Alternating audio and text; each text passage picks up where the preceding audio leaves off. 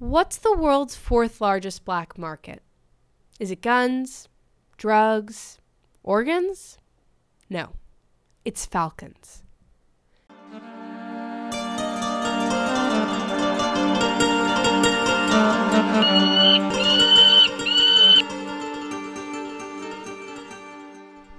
This is Billion Dollar Bird. I'm your host, Arden Hemingway, and today marks the beginning of our journey into the black market of falconry. According to the most trusted website on the internet, Wikipedia, falconry is the hunting of wild animals in their natural state and habitat by means of a trained bird of prey. Originally, falconry was used as a method of bringing food to the table. 4,000 years later, and now it's used for sport, displays of wealth, and in some cases, even as a source of income.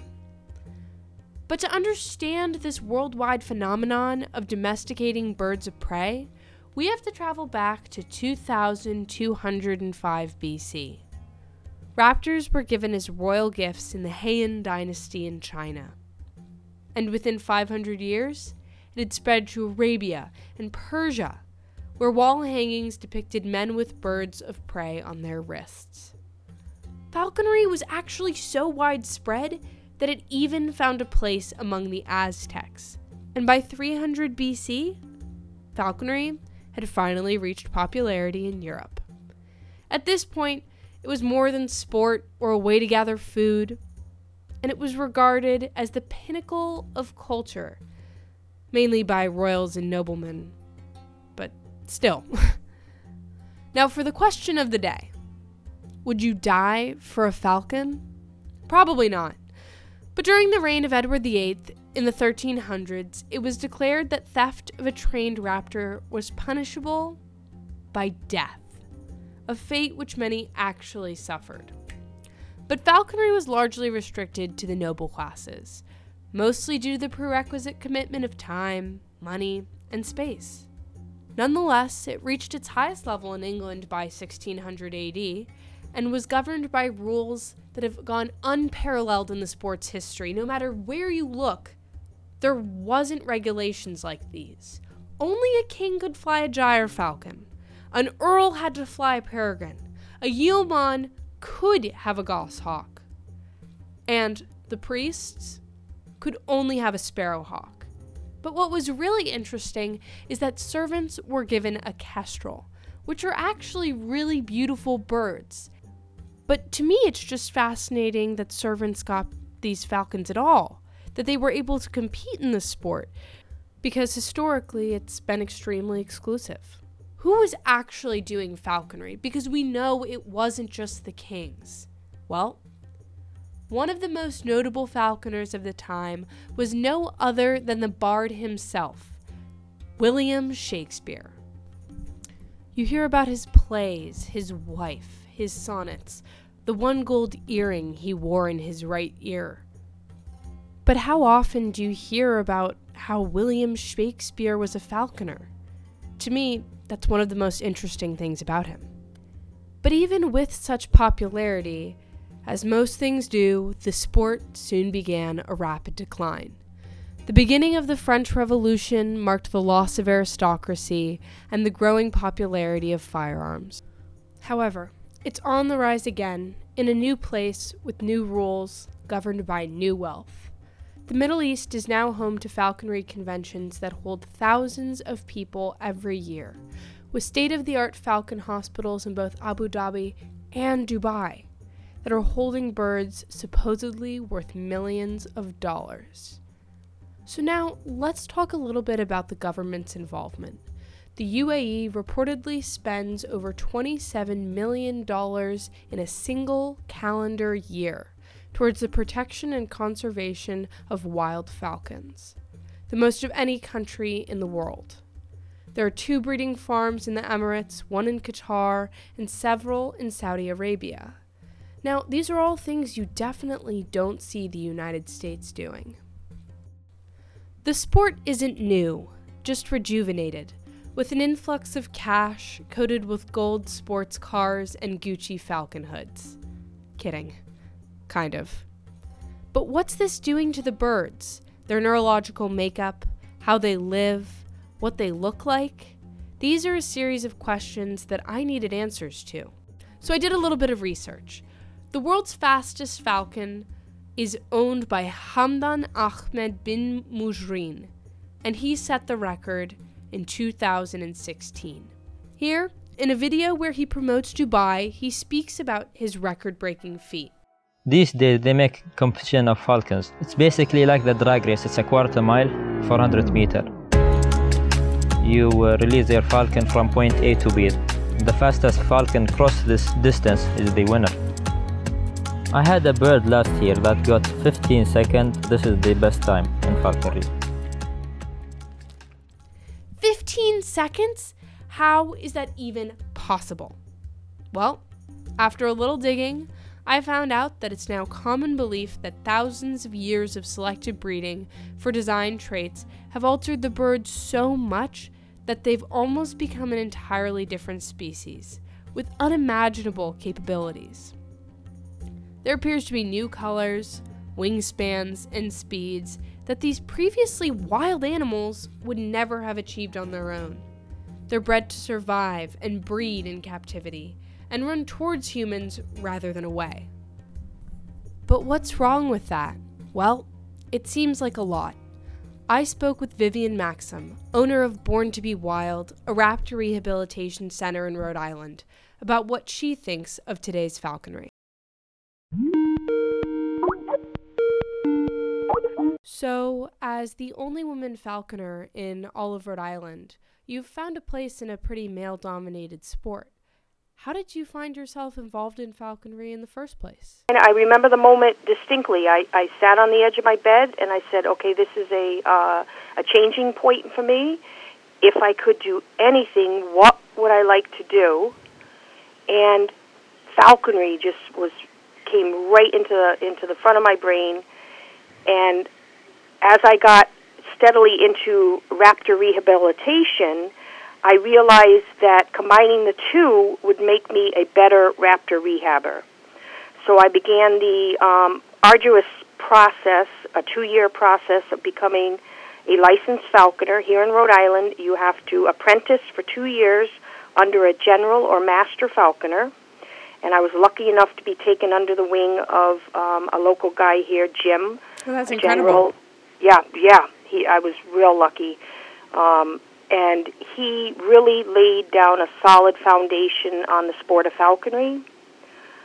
But his passion was always hunting. Yeah. How many squirrels, how many rabbits could his bird catch? Mm-hmm. And here on the East Coast, we don't really fly falcons. We fly red-tailed hawks. Oh, okay. Because of the habitat. Yeah.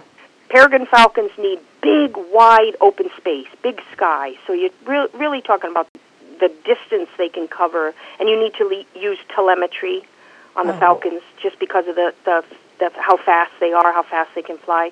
Here on the East Coast, here in New England, it's a forested habitat, so a lot of falconers, they prefer the red-tailed hawk because the primary prey that we're after is gray squirrels and rabbits, cottontail, eastern cottontail rabbit.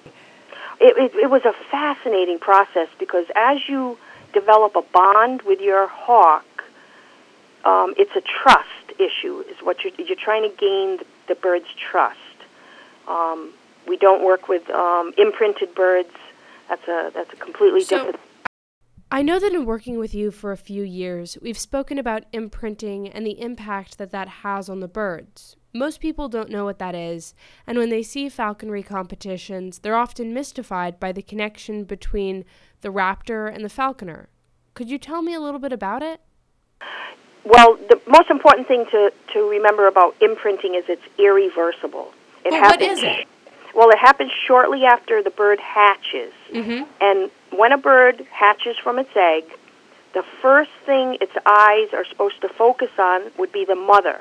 If it's not the mother, then it's going to focus on whatever that is, whether it's a foster parent of a similar species or a human. It's going to form a long-lasting and important social bond with that species.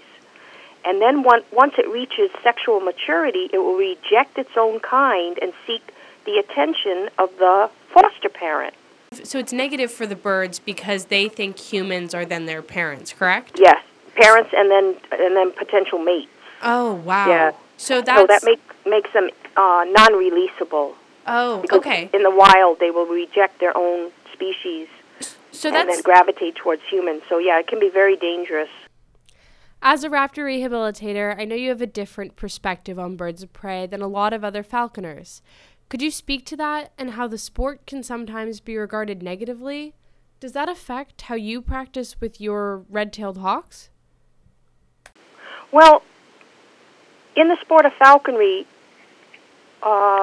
we try not to imprint. Yeah. What we do is the birds become habituated. It's a completely different process. Okay. Habituation is where the bird becomes comfortable with the falconer, accepts the falconer, trusts the falconer, but yet down the road is completely releasable because it identifies with its own species. And I have known some falconers that will get a permit in other states to climb up a tree and take out nestling goshawks or nestling Cooper's hawks, and then they're at such a young age that it will imprint on the falconer. But the ones that legally breed falcons in propagation situations, they prefer that because they're easier to handle. Yeah, I mean, and that's true, but it's at the risk of the bird being non-releasable. Exactly. In the midst of our amazing interview, I asked Vivian a question about the black market, and she admitted that she hadn't heard about it until I told her. But that's not uncommon for a falconer, even one as knowledgeable as her. Really, there's no one who knows it exists, but that's because it's not discussed, and I'm here to change that. The beauty of the sport is more than just the birds or the people doing it or even its international reach. It's that it's hidden yet amazing. And in speaking with Vivian, she reminded me why I began this project in the first place. It's considered an art form because of the attention to detail, the creativity, the patience that's required to practice falconry properly. Absolutely. It is really a form of art. And I like to think of it as extreme bird watching. When I take my hawk out and let her loose, chasing rabbits in Matunic or squirrels in these forests and cemeteries around New England, it's watching what they do in the wild up close, and you get to actually be a part of it. Yeah. It's really, and I will tell you, 9 times out of 10, the prey wins. Today marks only a beginning into the wild world of falcons, and while it might seem that nothing I've spoken about today has much to do with an expansive black market, Osama bin Laden, or chloroform, I promise you, there's more to come. Thank you so much for listening. Stay wild. Really quickly, big thank you to PBS, the Falconry Center, and Wikipedia for letting me Google the history of falconry. Also, of course, huge thank you to Vivian for letting me interview her. Our whole conversation is on the website, and I really, really recommend you listen to it. There's so much I didn't include that altered my perception about the sport and everything that comes with it. If you need photographic confirmation that there are indeed falconry paintings thousands of years old, want to see a falcon in a sports car, or maybe an embarrassing photo of me at age 11 with a great horned owl, all that's on the website. BillionDollarBird.weebly.com. Yes, .weebly.com, because I refuse to spend money for my own domain. Anyway, I digress. If you want to follow the podcast on Twitter, it's at BDB Podcast. No promises that I'll actually tweet, but I'm trying. So I'll see you in a bit. Maybe a week, maybe 2, who knows. In the meantime, feel free to email me questions or potential interviewees at BillionDollarBirdPodcast@gmail.com. That's BillionDollarBirdPodcast@gmail.com.